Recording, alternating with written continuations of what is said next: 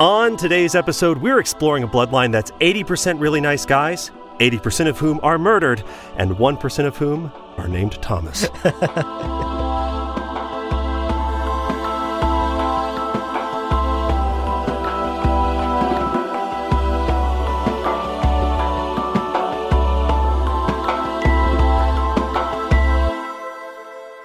Welcome to Gom Jabbar, your guide to the iconic world of Dune. We'll be exploring the themes, philosophies, and characters found in the sandy depths of this vast universe, from Frank Herbert's groundbreaking novels to the adaptations on film and TV. My name's Abu. My name is Leo. And Leo, Yeah. question. Yeah. Do you ever get the sense that like a dozen pair of eyes are watching you? Not until tonight. No. It's the first time. What's different about tonight? Nothing. No, we're live. We're live. That's right. Oh, I'm a little sweatier than usual during these recordings. Oh my God, same. Tonight, Yeah. We're actually holding our very first live show in Discord with our lovely patrons. So all throughout this episode, you might hear some laughters, some giggles. You might hear someone's child scream in the background. Apologies for all of that, but this is a live show, so it's going to be a bit more loosey-goosey. Yeah. We'll see how it goes. And honestly, with some of the stuff we're talking about today, a feral scream is appropriate. I think that's just about as good a reaction as we can hope for. Because we are talking about the history of House Atreides, which, folks, I want you to right now picture what you think it's going to be like. Yeah. It's going to be so much weirder than Yeah. you expect. It's crazy, but we should do some housekeeping Totally. before we get too much into it. Totally. European history's got nothing on this. True. But you're right. Let's take care of some housekeeping first, and then we'll dive into the episode. First and foremost, we love to get emails from all of our amazing listeners. So email us, gomjabarpodcast@gmail.com. That is the 947th time I have said that. You know the email. I know the email. Yeah. Reach out to us, folks. We love to get your letters. Of course, you can just add us in the Discord if you're one of our patron members. Yeah. Which, speaking of which, hi, patron members. How's it going, people? Hey, Leo. Hey. So yes, you could be one of them. Isn't that fun? There are a couple of other ways you can support the show. Well, not a couple of other. There are a couple of great ways to support the show. You can become a patron on patreon.com/GomJabar, and you can check out our sweet, sweet merch at gomjabarshop.com. I may or may not be wearing some of it right now and sweating through it. Good Lord. Oh, that's weird. I always imagined you naked during these recordings. Is that just me? Only sometimes. Only when we talk about Gamont. Yes, truly.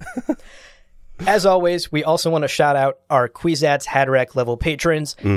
Case Aiken, Nate Hyde, thank you guys so much. Your generosity, plus the generosity of all of our patrons and everyone who listens and shares this show week after week, means the world to us.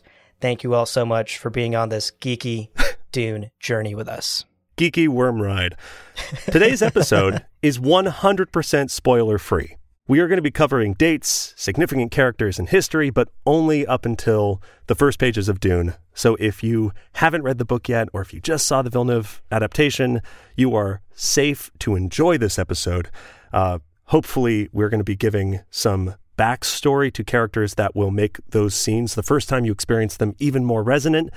And if you are returning to the Dune universe, maybe we'll give you some new depth to familiar scenes and characters. And I unless you've read every page of the Dune Encyclopedia, I guarantee you some of this stuff is going to be new for you. So, yes. True. And at the very least, we're giving you something to whisper to your neighbor at the theater when you go watch Dune. Right. Okay, so that takes care of housekeeping. Let's talk a little bit about what we're going over today. Yeah. To set the stage, let's make sure we're all caught up on a little bit of Dune history. Sure. First and foremost, Dune, remember, takes place approximately 30,000 years into the future. And the society in which the story takes place is very feudalistic. It is a culture that is post-computer. Takes place after this event called the Butlerian Jihad. Humanity in this universe has spread to thousands of planets, but is governed by a central government ruled by an emperor. Right. Power in this government is split between the imperial throne that the emperor sits on and two major organizations, CHOAM and the Landsraad. Right. CHOAM is basically an organization that handles the economic affairs of the empire, and they also function as this sort of pseudo stock market. Right. The Landsraad is a body of the great houses and the houses minor in the Imperium, basically the major political players in this government. The Landsraad basically acts like Congress or Parliament. Right. They're making like the big decisions for humanity in the universe. Right. Now, today, kind of as we'll cover, the creation of the empire, right, the establishment of that throne involved the foundation. Oh, the founding. I meant to write in the script. Oops. Involved the founding of a number of the great houses, many of which, over the last basically 10,000 years, have been making those sort of big decisions and participating in those wars and the political scheming, and then just so many assassinations. Just all of the assassinations are the kind of bread and butter of these major houses. Yeah, knives inside bodies everywhere you go. Yeah. Which, of course, brings us to House Atreides. You read it in the title, now you're hearing it out loud. One of the oldest great houses, formed right at the beginning of the Empire and still possessing political significance 10,000 years later at the very first pages of Dune. Yeah. They're killing the game, the longevity game. They've got it. Yeah. So that is some foundation setting there. Today's episode, we're going to go over the timeline and story of House Atreides. Mm-hmm. From the moment it was founded all the way until the first pages of Dune. After that, we're going to talk about some honestly iconic members of House Atreides, some of the most prominent dukes and barons who ruled under the Atreides banner, because it is absolutely wild. This cast of characters is incredible. We've tried to like pitch HBO miniseries before. Yeah. This is the portion of the episode that will be us pitching like 36 back-to-back different series on HBO, because they're honestly all unbelievable. It's so much fun. It's so much fun. So before we jump into the episode proper, we're going to take a little break here, but stick around, because when we come back, we're going to dive right into the history of House Atreides. Indeed. Welcome back, everybody. Let's get into talking about the foundation of House Atreides. Where did it start? What was that very first moment? Day one, hour one. Before we do, you talked about jumping into the history books. We have to remind you, really briefly. We here at Gom Jabbar focus on Frank Herbert's writing specifically, and then we also draw a lot from the Dune Encyclopedia, which was a book published in 1984. We say this because Frank's son, Brian Herbert, has written a ton of prequels that cover a lot of these historic events. Yeah. And like characters and things that we're going to be talking about. But a lot of what Brian's written does kind of directly contradict some of what Frank wrote. So we're not going to be talking about Brian's sort of lore in today's episode. Maybe one day, but it's going to be kind of a separate conversation. Today we're focusing on Frank Herbert's writings and, of course, as always, the Dune Encyclopedia, which we love so much. That's right. The encyclopedia. So good. Yeah. And speaking of the encyclopedia, there is so much about House Atreides in the encyclopedia. Yeah. It is incredible, and we are going to do our best to condense that information down into something that is, frankly, easier to follow than the encyclopedia, because it just goes into so much unnecessary detail. Yeah. So let's start at the very beginning with the foundation of House Atreides. Right. Legend has it that the Atreidian bloodline goes all the way back to ancient Greece on planet Earth. Yeah. In one of the later books in the Dune saga, actually, this is somewhat confirmed. Yeah. We get a quote that says, "Descendant of House Atreus, and tracing his ancestry directly back to the Greek original." End quote. Right. Right. So there we have sort of a direct connection. House Atreides perhaps can plot its lineage all the way back. Yeah, and that's significant because we're talking, again, 30,000 years in the future. Yeah. Right. Or at this point, 20,000 years in the future. So we're really just saying that and sharing that to establish, though House Atreides is at the beginning of Dune 10,000 years old, the Atreidian bloodline is much older. For sure. And also shouts to the Ancestry.com intern who had to trace that line all the way back to House Atreides. Yeah. He had to go back 30,000 years. My guy. Somebody give him a full-time job and benefits. The poor guy. Once people move to Arrakis, they are frustratingly hard to convince to give you a vial of spit for their 23andMe analysis. They're always like, no, I need the water. It's like, God, come on. We're trying to find out where you're from, guy. Come on. That water discipline. Yeah. So the first official mention of Atreides in historical record that we actually know of, and that isn't just legend, occurs in this collection of eyewitness accounts and diaries and documents detailing the Butlerian Jihad. Right. The Atreides name is first basically mentioned in a history book about the Butlerian Jihad. Timeline-wise, that puts us roughly around the 200 to 100 BG area, which BG stands for before Guild. So this is before the founding of the Spacing Guild, right, which puts us roughly 10,000 years before the first pages of Dune. Right. Just to orient ourselves on the timeline here.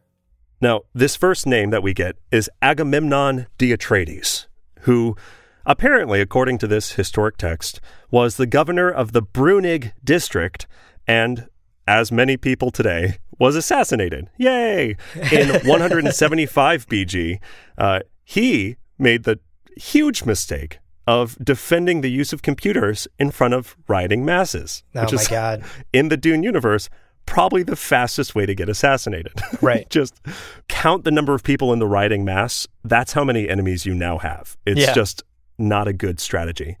Yeah. It's like being an Android user is the fastest way to get ghosted on a first date. God, that is sad that we live in that world. Flashbacks. Look, we all know it's Personal true. trauma. Nobody at me about that. We all know that's true. It's true. It is true. I've hesitated on a reply. I'll admit it. Yeah. That you see that green text and you're like, I'm not going to fucking bother. Is it worth it? Oh, man, maybe. We'll see. It's, so he was assassinated for that. But for being an Android user? Sorry. I'm not. No. Okay. I'm throwing you off your game. Continue. No, don't you know androids are literally outlawed at this time in Dune? Abu, come on, bro. You're right. Those Ixion iPhones are going strong, but androids are against the Great Convention. The slight caveat on Agamemnon, we said that he's from this historic text, but here's kind of a bump in the path. No one knows where the Brunig district is. Yeah. And this is the only mention of him. So there are a number of historic skeptics who are saying he kind of sounds made up by this author who's kind of embellishing history of a popular house, right? Someone going, oh yeah, it was Agamemnon Kardashian. Like everyone's going to read my book now because I'm talking about this famous Kardashian, Yeah. An over-imaginative author, basically. It's possible. We don't know. Right. The history on that is a little fuzzy. Right.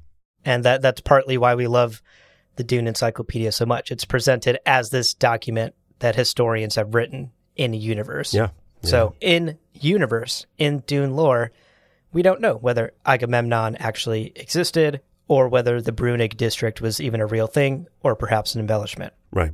The Atreides that we do know existed, however, is Demetrios. And we're going to spend a couple of minutes talking about our guy Demetrius because he's awesome. He's great. Yeah. He is real. There's historical record of who he is. And he's actually basically responsible for House Atreides ever existing at all. He is our origin point for House Atreides. Right.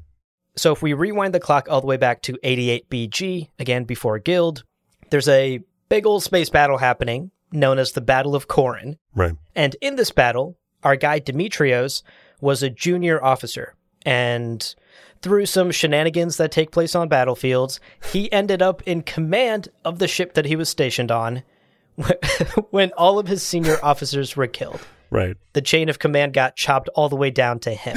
Right.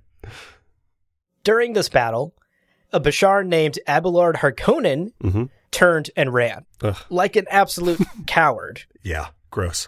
And this created an opening for the enemy commander. Yeah. Luckily, our boy Demetrius jumps right in and manages to rally his allies. He launches this desperate counterattack, which totally works and defeats this enemy commander. Yeah. And historians point out that this is the moment. Demetrius's iconic, desperate counterattack is the moment where the tide turned in the Battle of Corran. Right.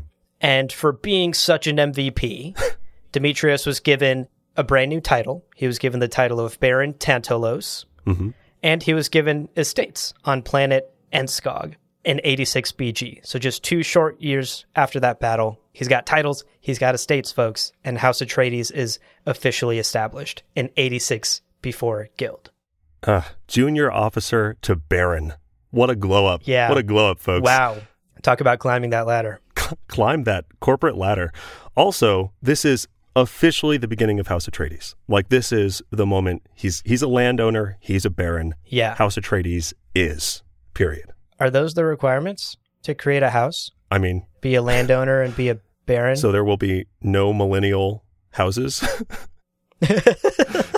None of us are going to own land. None of us are ever going to own property. Yeah. House of Wiggins. Can that exist if I'm renting? That's the question I have. A tiny note here. House Harkonnen, House Atreides, famously don't love each other. Yeah. That moment that Abelard fled battle, Demetrius fucking called him out. He was like, yo, Lancerat, this guy ran from battle. And the newly minted emperor was like, that's super uncool. You're exiled, my guy. Yeah. And sure enough, Abelard Harkonnen was exiled, and thus begins the 10,000-year feud between Atreides and Harkonnen. Yeah. Like, if you've seen the trailers for Dune by Denis Villeneuve, you've seen the, like, hatred between these two houses. This is the moment that led to that movie trailer you saw on YouTube before whatever video you were waiting to watch. Yeah. I will say there's a moment later we're going to talk about, which I think is the true start of the feud, but this is the official historical start of the feud. It's absurd. Put a pin in that thought. We'll come back to it. There's some more shit that happens between the Harkonnens and Atreides. Yeah, true. So on our timeline now, around to the 86 before Guild mark, House Corrino has established itself and starts creating what will come to be known as the Imperium. They start building this empire, which will reign for the next 10,000 years, all the way up to the start of the first page of Dune. Yeah. We also, during this time period, get the formation of the aforementioned CHOAM and the Spacing Guild, which is significant enough to reset the clock. Yeah. Instead of counting time as BG, we now start at 0 AG after Guild. Right. So now on the timeline, we're at 0 AG. The Spacing Guild is established. The Corrino Empire has begun. Yeah. And the next 8,000 years is just full of just batshit crazy things happening. Yeah. And a lot of them we're going to touch on in the second half of our episode, because a lot of these batshit crazy things happening, at least in historical record, are of a personal nature. Yeah. People getting assassinated, people getting overthrown, people getting thrown in jail, people sleeping with each other's wives. Seducing people. All of that sort of classic, seducing people. All of that sort of classic political intrigue really kind of blows up over the next 8,000 years as this fledgling empire grows and grows and grows. Yeah. Regarding the status of House Atreides during these 8,000 years, it is tumultuous, as you're kind of implying. It's tumultuous for everybody. Like, everyone's getting assassinated, lands are being claimed, things like that. Yeah. But House Atreides is not exempt from that as our sort of protagonist house. Multiple times, huge swaths of the house are literally murdered, assassinated, or like sold into slavery. It's honestly super depressing. Like, reading through the Dune Encyclopedia entry, it was like, oh, no, not again. Oh, God. I am baffled, and I think by the end of this episode, you'll all kind of get what I'm saying here. I am astounded that by the beginning of Dune, anybody even remotely moral has survived. Yeah. What basically sounds to me like intergalactic Mad Max. People like killing each other, selling each other into slavery. How does a good person survive that? I don't know, but it happens. So I guess that's a testament to the innate goodness in man's heart. Right. I don't know.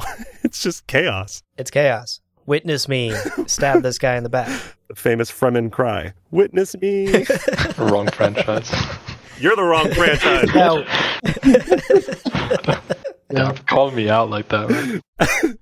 now, going back to House Atreides, in general, as House Atreides navigates this very tumultuous first 8,000 years of the Empire, there's a very diverse cast of prominent leaders. Right. Some of them are merchants, some are very classic in their political aspirations and trying to climb the ladder. Some are very capable soldiers, while others are artists, Yeah. musicians and poets, and they're not out here trying to win any wars or gain any political power. So it's a wide cast of characters in the Atreides household Right. over these next thousands of years. But the general trend is that the Atreides tend to be very honorable and fairly loyal to whoever is emperor at that time. Yeah. Or whoever got deposed as emperor and needs some help getting back, and yada, yada, yada. Right. The encyclopedia does make clear, however, that no house is without its black sheep, Right. and the Atreides were no different. Quote, between its establishment and the middle of the 5th millennium, House Atreides produced many sons and daughters who gained fame from their unique talents, flamboyant actions, or spectacular vices. End quote. That's really a triple threat, huh? Unique talents, flamboyant actions, and spectacular vices. That's a packed weekend. That's just 3 days of back-to-back fun, huh? Right. I hope those words find their way into my obituary someday. Abu was known for his unique talents, flamboyant actions, and spectacular vices. Oh, gosh. R.I.P. I'll May he rest in peace. I'll help you get there however I can, bud. We'll get it done. We'll set some months aside. It'll be fun. Yeah. Or some weekends. There's a long weekend coming up. Yeah, that's true. God, true. Now, a final shift for House Atreides begins in the year 8705 AG. So we talked about 8,000 years of tumultuousness. Well, here we are. 8705 AG, which is when basically House Atreides supported Elrond VIII, Corrino of House Corrino, in reclaiming the imperial throne. We talked about House Atreides generally being pretty loyal to whoever's emperor. This does often go back to like who has the rightful claim, and if someone's like assassinated wrongfully, whoever's Atreides at that time is like, hey, that's wrong. Yeah. So there is sort of that element to it. But at this time, House Atreides is coming out of one of these like brinks of destruction, right? Literally everything had been taken from them. They were not doing good. And because they supported Elrond VIII, they were restored their lands and titles, given all their stuff back. Yeah. And given, very importantly, given the, I haven't had to say this word out loud yet, given the Ciridar Dukedom of planet Caladan in the year 8711 AG. What a year. What an iconic year for the Atreides. Yeah. And again, to sort of orient yourself, that is still 2,000 plus years before the first pages of Dune, or roughly 2,000 years. Right. So this is still a very long time ago, Yeah. generations ago. Yeah. How's the planet, Abu? How is Caladan? Oh my gosh. Have you seen the brochure? I have. They don't need one. There isn't one. Oh no. Who gave The what was I reputation reading? is sterling. What were you reading? I don't know. It was just a picture of water. I assumed it was a brochure for Caladan. No, Caladan is incredible, Leo. Oh, It's cool. amazing. Nice. And it's so incredible, actually, that Duke Paulus 16? Somebody help me with Roman 16. numerals here, Leo? Yeah, 16. Yeah? Duh, boo. Duh. Yeah. Come on, Abu. Seriously, bro. I thought you knew your Dune stuff, man. Oh my God, I got my ass called out. Somebody take my Dune. Anyone else want to take over hosting responsibilities? Oh, actually? gosh. Welcome I'm to gonna Gom retire. Jabbar with your host, Yaz and Leo.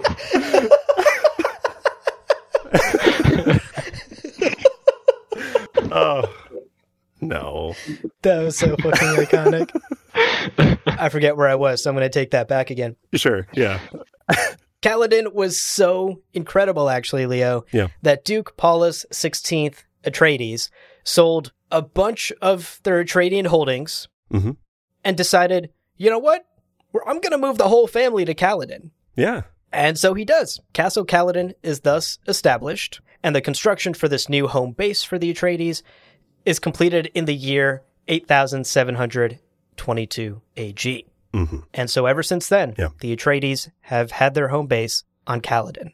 Which is wild to me. Like, our first page, we meet Paul Atreides. He's 15 years old. The year is 10,191.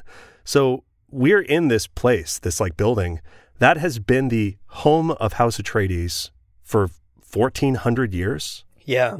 That's significantly older than my country. And that's just like, oh yeah, this is my childhood home. Yeah. Can you imagine having to go to history class and learn 1,400 years of your house's history and then take a fucking pop quiz on it? Yeah. I just wanted to know where the snacks are, Mom. And she's like, and then in the year 8,941. What happened, Jimmy? What happened? You don't get the cookies. They moved the pantry to the attic? I don't know. Wild stuff. So the Atreides have been around for a very long time. Yeah. But relatively speaking, the Atreides-Caladan relationship is fairly new. Yeah. Just a short 1,400 years ago versus the 10,000 years ago that Demetrius Atreides founded the house. Right. That sort of puts a lot of what takes place in the book and the movies in perspective, at least for me. It gives it like this greater depth that there's so much rich history behind this house. Now, this also does sort of mark the almost like boring, peaceful years for House Atreides, because in addition to being a really sweet place to live, Caladan is kind of out of the way. Like, multiple characters refer to it as kind of a backwater. Obviously, that's going to change when a prominent house major is living there, like new trade routes are going to be established and all of that. But ultimately, other than occasionally scrapping with House Harkonnen, this is a 1,400-year period where things are pretty quiet for House Atreides. And that carries us into our recent history, right? That's right. We are in what you could refer to as modern-day Atreides history. Yeah. Because in the year 10,140 AG, we get the birth of our boy, Leto Atreides, Oscar Isaac. His beard. And that beard. Was he born with it? Probably. Who knows? Look at it. It's great. Most likely. You don't grow a beard like that. Took years to make it good. I refuse to believe anyone can grow a beard like that because I'll never have that beard. It was carved out of pure testosterone. So Leto Atreides is born at Castle Caladan in 10,140 AG. And there's a lot to say about Leto. Right. He plays a massive role in establishing House Atreides as a rising power, as a potential threat to the Emperor. But we are going to save all of that juicy Duke Leto discussion for a Duke Leto-focused episode. Right. Instead of going off into a huge tangent, which we know we could never recover from. Which we originally had in the script, but decided we didn't need to keep you prisoner for 2 actual hours. Right. But of course, this is Gom Jabbar, guys, and we wouldn't leave you without a little tease, you naughty listeners. So, just in brief, here are some quick facts about Leto. Yeah. Leto becomes Duke in his early 20s after his father dies in a bullfight. Luckily for House Atreides, even in his early 20s, he had established himself as a brilliant young mind, principled, and very, very politically savvy. Right. Not to mention, he was very easy on the eyes. Yeah, he was.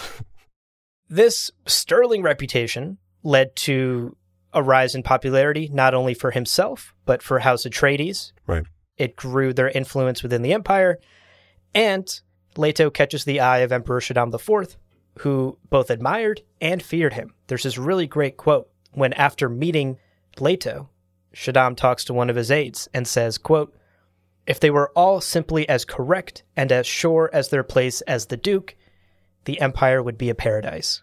End quote. Oof, nice. That is a Yelp review we can all aspire to. Good Lord. Yeah.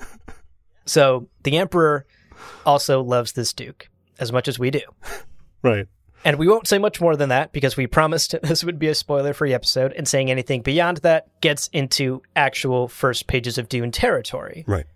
And that gets us caught up with the history of this great house and basically brings us up to the first pages of Dune, which take place in 10,191. Yep. And with that, we're going to take another quick break. So hang out, stick around. Right after this, we're going to get into probably my favorite part of the episode. Oh my gosh, yes. Which is just the craziest casting call of people you could imagine. One after another. They're just insane. So stick around. We'll be right back.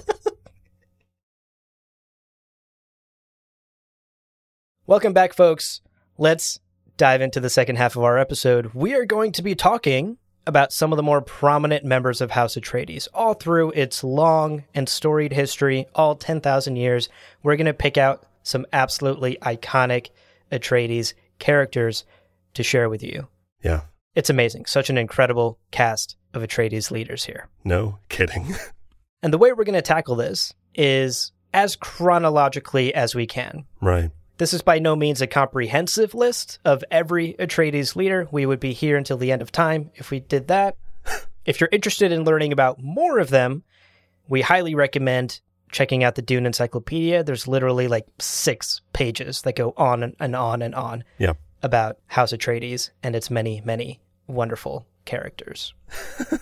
So check that out if you're interested in more. And I got to say, it's some of the funniest writing in the Dune Encyclopedia. It's really dense. Like, we're going to say some things, like I'm going to say 2 sentences, and that is going to be 3 paragraphs summarized, basically. Yeah. It's so dense, but what it's talking about and some of the direct quotes that we'll share with you today, so genuinely funny. So let's start off. Let's talk about actually one of those aforementioned tumultuous periods for House Atreides so that you can kind of get an idea of how back and forth this kind of property exchange, if we want to call it that, could be. So really only 100 years into the empire existing, right? Going back 10,000 years before the book begins. At the time, Emperor Elrond I Corrino of House Corrino was assassinated. Heyo. Cool. This is going to be a pattern. Heyo, indeed. Should I say heyo every time you say that, or will that get annoying? Yeah. No, that's a new bit. We're starting it Perfect. now. That's the sound of assassination. Now, his forces, naturally, you kill the guy. All of the people who supported the guy, you exile them, because that's how it works. Mm-hmm. His replacement, Alman ben Haig, accused Elias? I read that at... How do you feel about that name? I think it's Elias. Elias. That sounds... Which I think is a cool name. It is a cool name. I would like name a kid of mine Elias. Listen, I'm going to name a kid of mine Abelard, and then they'll fight to the death. You son of a bitch. You son of a bitch. So Alman ben Haig basically accused Elias Atreides, the current House of Atreides guy, of supporting those exiled troops, and with that as the basis, stripped him of everything he owned. Basically just took everything from him and was going to do more. Abu, get that sound effect ready. He was going to do more. But before the paperwork could get through the courts, Alman ben Haig was assassinated. Heyo! There it is. It's that simple. Just, if you are accused of something, wait for the person who accused you to be assassinated by other people. It's so simple. The best defense. The best defense is assassination. That's what people say. It's the popular saying, yeah. Now, Elias was, post-assassination of the guy accusing him, was given his lands back by Sardir II of House Corino, but he only had them for what seems like a minute before they were taken again when Alman II took the throne in 184 AG. I guess that wasn't a second. It was many years. But still, House Atreides only had their stuff for a bit before it was taken again by the fucking guy who took the name of the first guy. It's just a ton of back and forth. It's crazy. It's like a bad sequel. So after Elias, the next Atreides we want to talk about objectively has the most boring name. True, yeah. Thomas Atreides is our guy. The new butt of every joke we ever make about the Atreides. Yeah. Our boy Thomas, who in 207 AG helped restore Elrond II to the throne. So again, we're playing this ping pong game with who's on the throne, who's not on the throne. Right. Atreides get their lands, lose their lands, get their lands, lose their lands. Thomas, in this instance, for helping Elrond, is made the Duke of Jadua and given a planet. Cool. Nice. He's got a title. He's got a planet. Happily Everything's ever after. Going great. Until in 346 AG, both the dukedom and the planet were taken when Thomas II was executed by Alman IV. So many almonds. Alman is back in the game. Man. It's wild. Yeah. It's honestly like Fast and Furious at this point. The numbers just keep going up for these guys. But ultimately, friends, it's about family. It's about family. Oh, my God. What a dumb joke. That makes me so happy. So, Fast and Furious jokes aside, This violent period finally ends. This ping-pong game comes to an end when Alcman Atreides, slightly different name, Alcman Atreides, who in 381 AG petitioned Regent Henry al-Khair, and through restoration of the county of Thuestis, whatever the fuck that sentence means, finally established House Atreides as a house major. Hey! And I tried for 5 minutes to understand that sentence and then decided I don't even know that the person who wrote it in the encyclopedia knew what it meant, so whatever. Right. Long story short, Alcman Atreides fully establishes House Atreides as a house major. Way to go, Alcman. Yes. The Atreides house is now in the major leagues. Yeah. So it takes them about 400 years from their establishment to grow from a minor house to a major house. Pretty good. Not bad. Nice. Not bad. Yeah. All right, next up, we should briefly touch on this next Atreides. His name is Aeson Atreides. Yeah. And he is most notable for basically helping set up everyone's Google Cal because he was responsible for this long period of stable rule within the Empire. Right. What he did was restrict the checks and balances in the government system and make sure the imperial throne didn't devolve into this pure autocratic dictatorship that would get overthrown. Right. The encyclopedia tells us, quote, "Thus, what had been a government of personal rule, with all its attendant chaos, became a hierarchy in which the imperial seat was merely one source of power, counterbalanced by the Lance Rod, whose meetings became regularly scheduled for the first time, and CHOAM and the Spacing Guild, previously dealt with through the Emperor." End quote. Can you imagine an intergalactic... Yeah. intergalactic civilization, hundreds of planets, thousands of planets, and people just meet whenever? What are you talking about? Right. What? Nobody's sending a Google Cal invite? There are casual book clubs far more organized than this intergalactic civilization. Cool. Wild. So shouts to our guy, Aeson Atreides. Really playing IT here for the Empire. Yeah. Oh, this next one's iconic. All you, Leo. Oh, okay. I'm honored. Well, following in the footsteps of Aeson comes... I mean, this guy isn't notable at all, but we can't not talk about him because he's honestly hilarious. We have, and let me try this name out, Heraclius II Atreides, who lived from 681 AG to 715 AG. Heraclius was named Imperial Chancellor by the Lance Rad. Cool. That's kind of boring. Hey, good for him. Yeah, good job, dude. That's his job. He was murdered by Ivan Harkonnen. Oh! And you'll never believe, you actually may not believe what he did.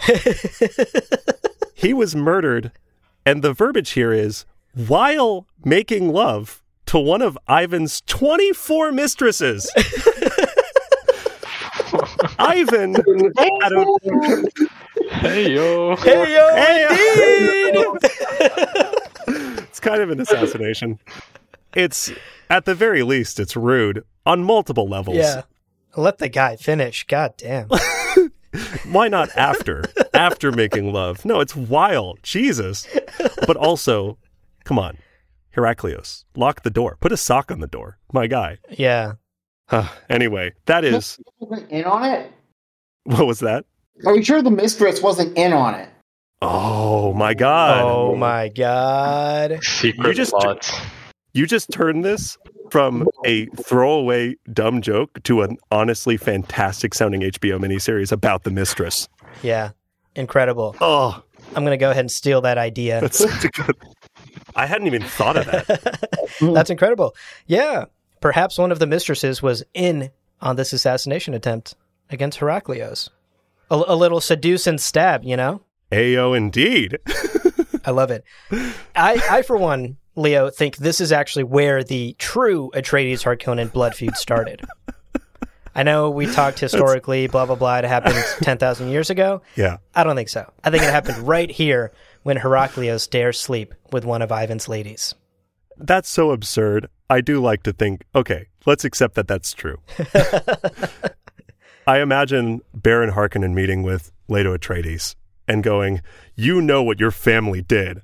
And Leto Atreides is like, yeah, we called you out on abandoning at battle. And Baron's like, what?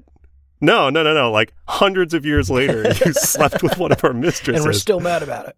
We're still mad about it. How dare you? How dare you? Wild stuff. Shouts to Heraclius. And that's what he's known for in the history books, folks. That's his epitaph. Now, this leads us into our first kind of focusing on a solo Atreides. And I love this guy. Not to like get ahead of myself, but I fucking love this guy. Yeah. The next Atreides we're going to talk about was in the year 1027 AG. Now, at this time, a Bashar named Fade suspended the Lancerat. He was like, hey, you know the whole collection of power that like governs the universe? Get rid of it. I don't want it. I'm the emperor now. And he murdered a ton of people. So many people. Like he murdered almost all of House Atreides. Literally, I think 2 people survived. A few people were in slavery. It's brutal. It's awful. Now, he fucked up because he didn't kill Odysseus Atreides. Right. Odysseus Atreides, as far as I'm concerned, is the first John Wick. Because effectively, he basically, okay, here, I'll walk you through it. He secretly enlisted in the Imperial forces, right, as a soldier under a false name. He, once he was an Imperial soldier, stole one of their ships. Iconic. He sold the ship. He just sold it. Naturally. Took that money, used those funds to bankroll a series of hit-and-run guerrilla warfare-style raids on Fade's forces. Amazing. And historians are like, yeah, those raids, those hit-and-run attacks are the beginning of the end of Fade's regime. Now, this was actually 70 years, 3 successive emperors, and their 70-year rule was ended by a dude who just jacked a ship and then used that to fund, again, a John Wick-style, like, bloodbath, single-handedly toppling an empire. It's unbelievable. I love this guy. Amazing. What an absolutely anime-style comeback. Right. His whole family slaughtered by Fade. And he's out here just taking down Fade's entire rule. So incredible good stuff. Shouts to Odysseus. Yeah. Okay, moving on from that badass. Impossible to fill his shoes, but our next guy's going to try. Sure. The next noteworthy Atreides that we want to talk about is Achilles. Yeah. In 1680 AG. To set the stage, around this time, the Imperium, it's like 2008 for the Imperium. They're going through a huge recession. Oof. Yeah. And in an absolutely batshit crazy move, Achilles sells the family estates. Yeah. And uses all of this money to then invest in CHOAM in the shares of underdeveloped worlds. He basically, like, from my understanding, buys up a bunch of penny stocks with all of this money he gets from selling everything the Atreides own. Right. Within 20 years, just 20 short years, our boy Achilles is the richest man in the universe. The entire universe. Yeah. Those penny stocks pay off.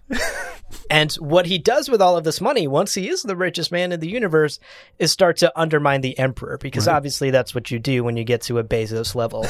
Right. You just start fucking around with people in power. Yeah, and that's true. what he does. He starts using his money to play with the markets and mess with the emperor at that time. It's an absolutely wild story and truly an endorsement for NFTs and crypto. Achilles knows what's up. He was on Wall Street bets, and he took that to the moon. Selling off Gom Jabbar NFTs. Yeah. Right. Achilles was day one GameStop, no doubt. Yeah. Oh, yeah. 100%. Oh, he got in on GameStop early. Oh, my God. Well, the next Atreides that we're going to talk about is Duke Demetrios the 18th. Scratch that. I said it confidently. 17th. The 17th Atreides. I'm not wearing my glasses. I thought there were 3 lines and there are only 2. They'll get you. He has a brutal, gruesome story, but it's one that takes a few turns that I think is worth exploring. So let's talk about it. Mm-hmm. After those NFT jokes, this really brings down the mood. We'll get through it. In the ballpark of basically 2380 AG, Emperor Basil III Al-Tam was murdered by his own Sardaukar commander. Basically just like a coup. A coup was thrown. Mm-hmm. Now, honorable dude Demetrius was like, hey, that's kind of fucked up. You killed your boss. Like, that's not a very Sardaukar thing to do. And he said as much to the Landsraad. He was like, guys, isn't that super messed up? Yeah. So chuggy. So chuggy. God, that was cringe. Super cringe of him, bro. That, and I just want to be very clear about this, was exactly the moment he fucked up. Like, that is the worst thing he could have done. Because this ex-Sardaukar emperor, surprise, not a nice guy, put Demetrius on display, publicly tortured him, mutilated him, left him blind, and then put him in the Imperial Zoo. He put him in zoo, displaying him as, quote, Homo Perdulianus Reus, which I Google translated is Latin for This is amazing. the man guilty of treason. Oh my God. What a flex. So you're in the Imperial Zoo walking. You're like, okay, pandas. Pandas. Oh, giraffes. They've got some of those. Cool. Love it. And what the heck? This is a man. This is just a guy in a pit. And what is the man guilty of treason? Fucking brutal. Right. The tour guide is just like, and to your left, we have former Duke Demetrius Atreides, tried to take down the Emperor. Said mean things to the Landsraad. Like, he didn't even really do that much. He just voiced an opinion. It's brutal. On some levels, it's depressing because I like the Atreides in general. Call me a simp, but I love the Atreides. Call me Meanwhile, a simp. I'm like impressed. That's genuinely impressive to put your enemy in the zoo. It's like, oh. Yeah, that's you don't forget that, you know? No. There's a reason this got written down in some history books. I'm also shocked that this, just as like a meta commentary, I'm shocked that this was written in 1984 or like before 1984, published in 1984, and that more people haven't had villains do this. Like, that's just a great beat for a villain to do, right? Like putting the person in a zoo. Oh, it's so good. Yeah. Anyway, the ex-Sardaukar emperor, fun fact, wasn't popular. Yeah. People didn't seem to like him. So he was overthrown and tortured publicly, naturally, kind of got what he deserved. And the new emperor was like, that was super fucked up. Sorry, Demetrius. Welcome to not being in zoo anymore. And here are your estates and your titles back. Damn, the pendulum swings once more. It swings once more. That ping pong game started up again. We didn't even notice. Demetrius is blind at this point and also, like, I guess was being fed zoo food. So he... What is zoo food? Like chicken nuggets? I don't know. Feed? Zoo? Like, I don't know. Animal crackers? What do you feed a human in zoo, Abu? It's a question I don't want to answer. It's those gross taco Lunchables that no one ever liked. Did you ever eat those? I don't. I feel like I've liked every Lunchable I've eaten. Wow. But I can't remember a taco one. Gosh, I should get back to the script at some point. Right. So, Demetrius, tired of his zoo Lunchables, basically became a foodie. He decided to travel far and wide, paying exorbitant fees for tickets to basically just far off places that had famous foods. Yeah. And ate and ate and ate and ate. And he died, as we all will, maybe, at the age of 99. That was weirdly morbid. I'm sorry. He died at the age of 99. And this is the quote regarding his death. Quote, his weight exceeded his age at his death by a factor of 5. Jesus. End quote. That is unnecessarily savage of the encyclopedia to include that fact.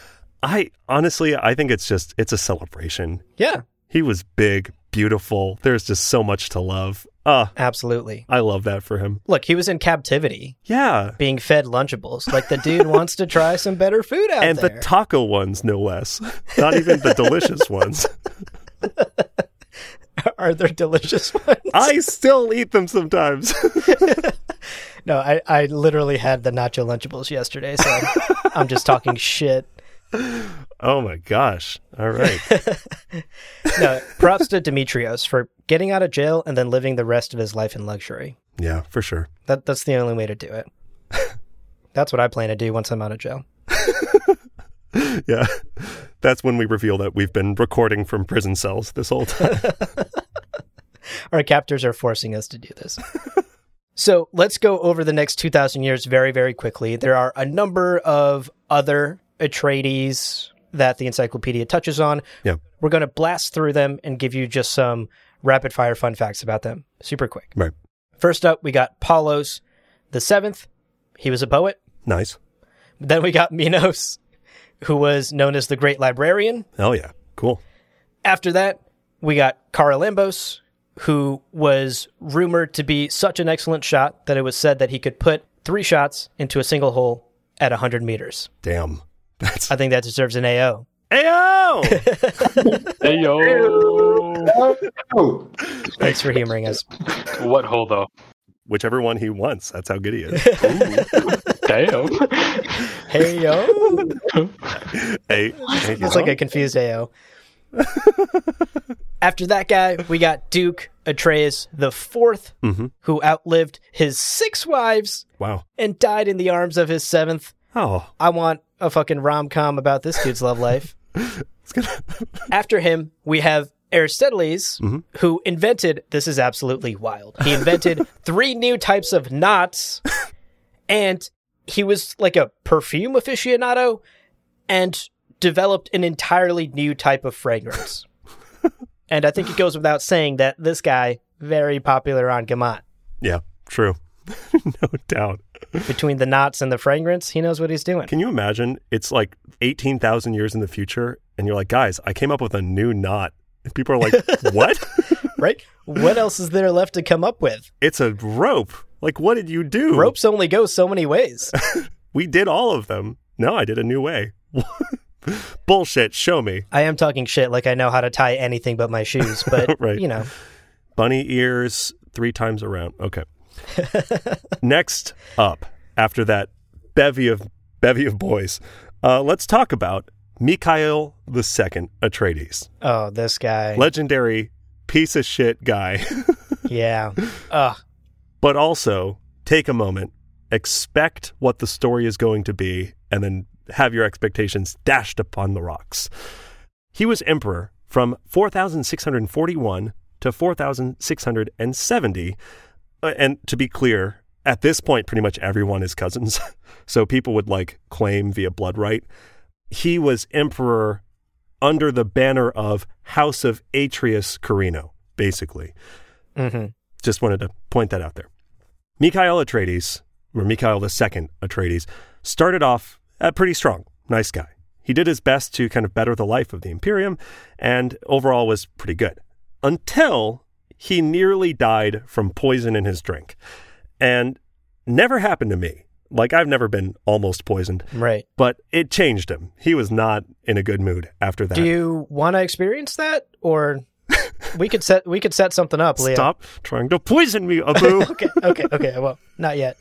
Keep doing it. Every episode. It's a near-death experience. Well, no, hasn't happened to me yet. Thank goodness. Knock on wood. Now, after nearly losing his life, he, quote, began to harass the Landsrat, accumulated personal rule, and began a reign of terror unparalleled in imperial history. End quote. Iconic. Classic. Just a reign of terror. Just a good old reign of terror. Now, everyone hated him. They were like, this guy sucks. He's so bad. Whoever tried to poison him, you really fucked up. So he left the throne. He just left. And he claimed he was going to, quote, retire to a monastery, which really sounds like an euphemism. But turns out it's not what anybody expected. He entered cryogenic suspension. Oh, my God. With his son. He dragged his son with him. It's like, boy, we're going. And they entered cryogenic suspension for hundreds of years. Holy shit. So his story stopped. People were like, oh, yeah, he's at that monastery for hundreds of years. They're like, yeah, he's whatever. He went there and then he died, I guess. I don't know. Like a stripper from a cake, in the year 4813, he emerged. He was like, hello, universe. And also brought his son out of cryogenic, suspension. Wow. And then reclaimed the throne. The guy emerged from the cake in the bikini and all, and then just took the imperial throne and reigned for another 70 years. It's worth mentioning at this point, upon thawing out his boy, thawing out his son, he just threw him in prison. Incredible. The encyclopedia doesn't really say why. I guess it's just like to protect himself from being usurped. Yeah. I don't know. It's a little hard to say.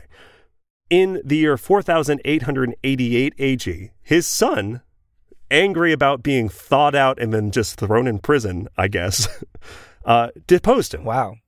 Kids are so ungrateful. I know. You freeze someone for 200 years and then they don't even say thank you. Right.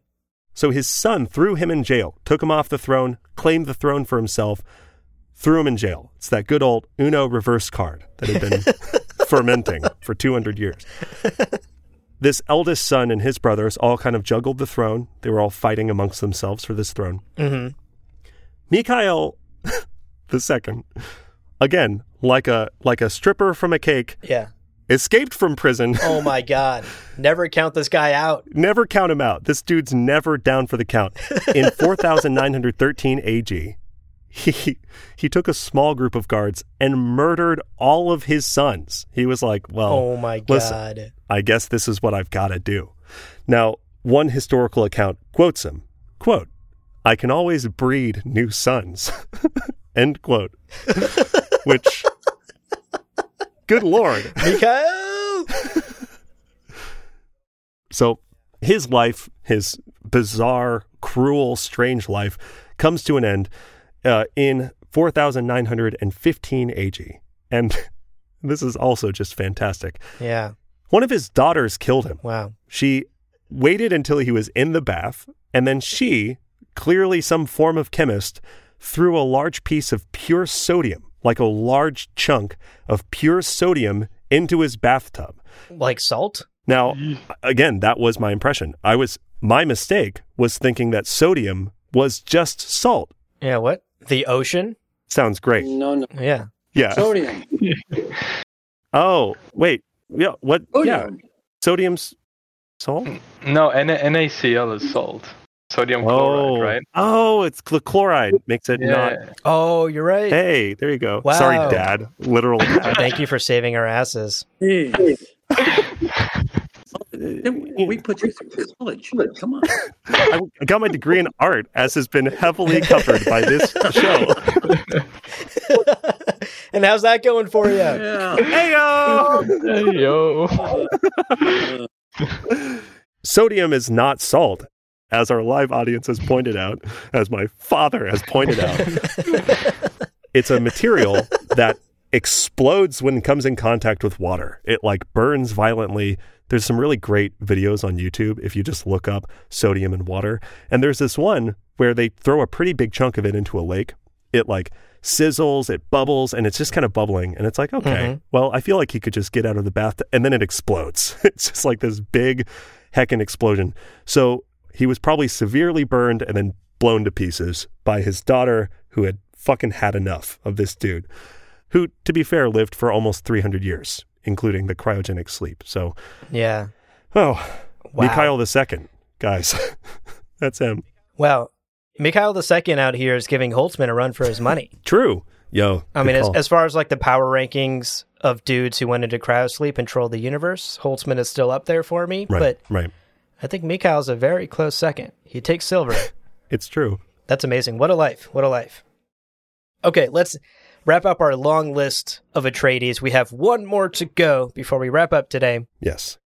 In the year 8008 AG, Yeah. an Atreides named Telemachus overthrew the Emperor and notably said the words, quote, "If I can't have the bloody throne, neither can my quivering cousin," end quote. I just remembered who this is.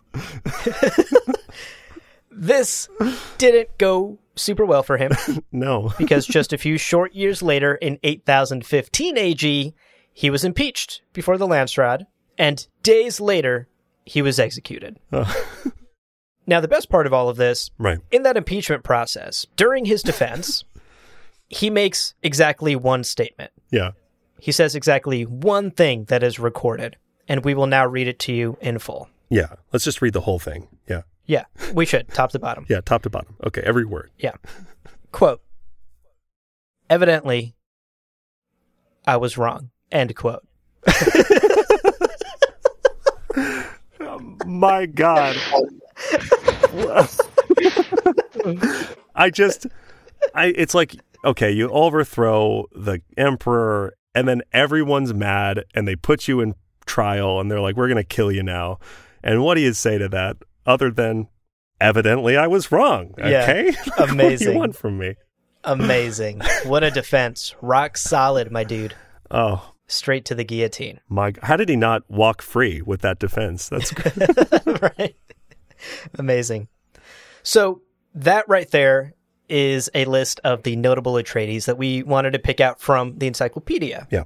But like we said earlier, by no means is that a comprehensive list. If you're interested in learning more about the wild and wacky adventures of the Atreides household, grab yourself a copy of the Dune Encyclopedia wherever you can find it, and check out the entry on House Atreides. There's so much more in there than we have time to talk about today. Indeed. And if you're so inclined, email your favorite Atreides to us, gomjabarpodcast@gmail.com, whether it's one that we covered today or one that you find in the encyclopedia. Let us know who your favorite Atreides is and why. I would love that. Bat facts and your favorite Atreides. Those are the two things I want to get. Yes. Well, let's wrap up. Let's wrap up this wild ride with a couple of questions, a couple of fun questions after today's adventure. Starting off, Abu, who is your favorite Atreides and why is it clearly Mikhail II? Go ahead. Defend yourself. I mean, Mikhail's up there in the power rankings for sure. Sure. But I'm going to have to go with what some might consider a boring answer. Sure. I choose Iason Atreides, our Google Cal guy, because frankly, being organized is hot. Okay? Yeah. Put that on your Tinder profile. Put that on your Bumble profile. If you're organized, you are bangable, folks. You got your shit on a schedule. Yeah. Exactly. You're scheduled. You're prompt. You're probably never late to things. Yeah. And you always know when you are available and aren't available for dates. Pro tip. Or you know exactly when you're late to things because you know when it was scheduled. Iason Atreides takes the top spot for me. Okay. And a close runner-up. Sure. If, you didn't ask about runner-up, but I'm going to go ahead and tell you. A close runner-up for me is Aristoteles. I'm butchering his name again.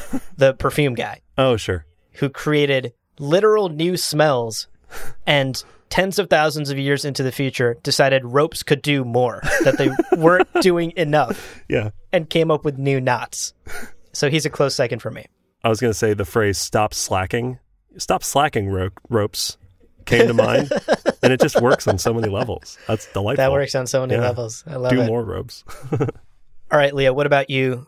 Who takes your top spot for Atreides? Okay.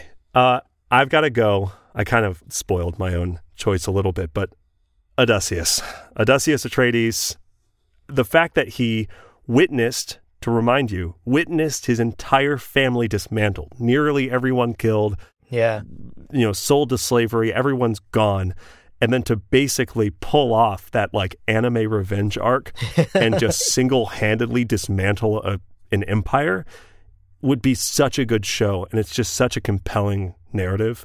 Yeah. But considering you also did a runner-up, then I'll do my runner-up. Yeah. My runner-up is Telemachus Atreides. Right. Listen, he knew what he wanted to do, right? He overthrew a governor. He overthrew the empire. Excuse me. He did it, and then was not above admitting he was wrong in just the shortest possible tweet. Yeah. He was very efficient. He's humble, okay? He's humble. We got to acknowledge that. Yeah. You overthrow the ruler of the known galaxy. Yeah. And then get overthrown yourself.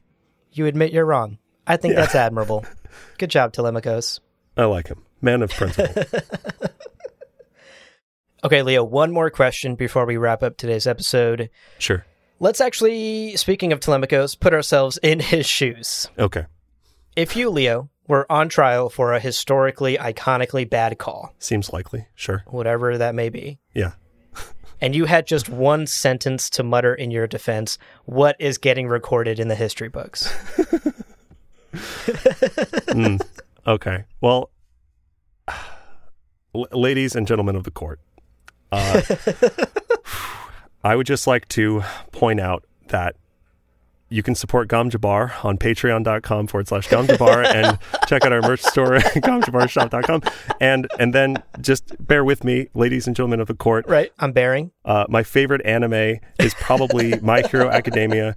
And then I would just continue to list all of my favorite anime and why I like them. And I would never end the sentence. You would filibuster the court in one breath. Yeah. A 9-hour defense. That's amazing. That also is a rock solid strategy. Listen, I think you'd make it out alive. I'm just hoping to kill enough time that whoever accused me of my terrible decision gets assassinated. Like, that's really just the hope. But that's my answer. What about you, Abu? What do you think? Yeah, I'm actually going to steal from you because I think you've got an excellent strategy. Sure. I would tweak it a little bit, though. I wouldn't go the anime route. What I would instead do is just go through the housekeeping for these podcast episodes for Gom Jabbar. Because frankly, at this point, they're getting so fucking long that I'm just hoping the jury gets bored and annoyed and leaves. They're like, okay, let's barter. If we say you're innocent, will you cut it off right after the Patreon bit? And you're like, I have no promises. Right. We're like, no, we got to talk about the merch. And the jury's like, Jesus. Just he's innocent. Just get him out of here. Get him out of here. And I'm like, no, I'm not innocent. Put me in a zoo. I gotta tell you about the spoiler warning. Feed me Lunchables. I deserve it.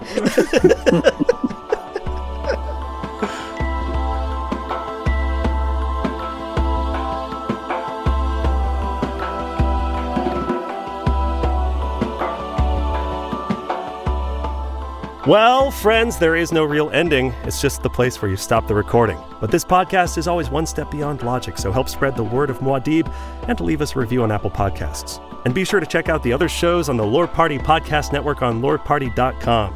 You can also follow us on Twitter and Instagram at @lore_party. Thank you so much for listening, and remember, he who controls the podcast controls the universe. We'll see you on the golden path.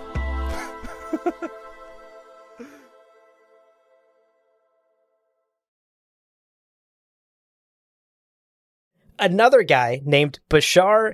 No, Bashar is his title. Abu Lard, but all I'm seeing is Abu Lard here.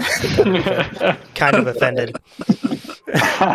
So strange of you to see the name that way, Abu. Wow. How could I not have seen that? I feel like shots were taken at me and I didn't do anything wrong. You a Harkonnen? You a Harkonnen man?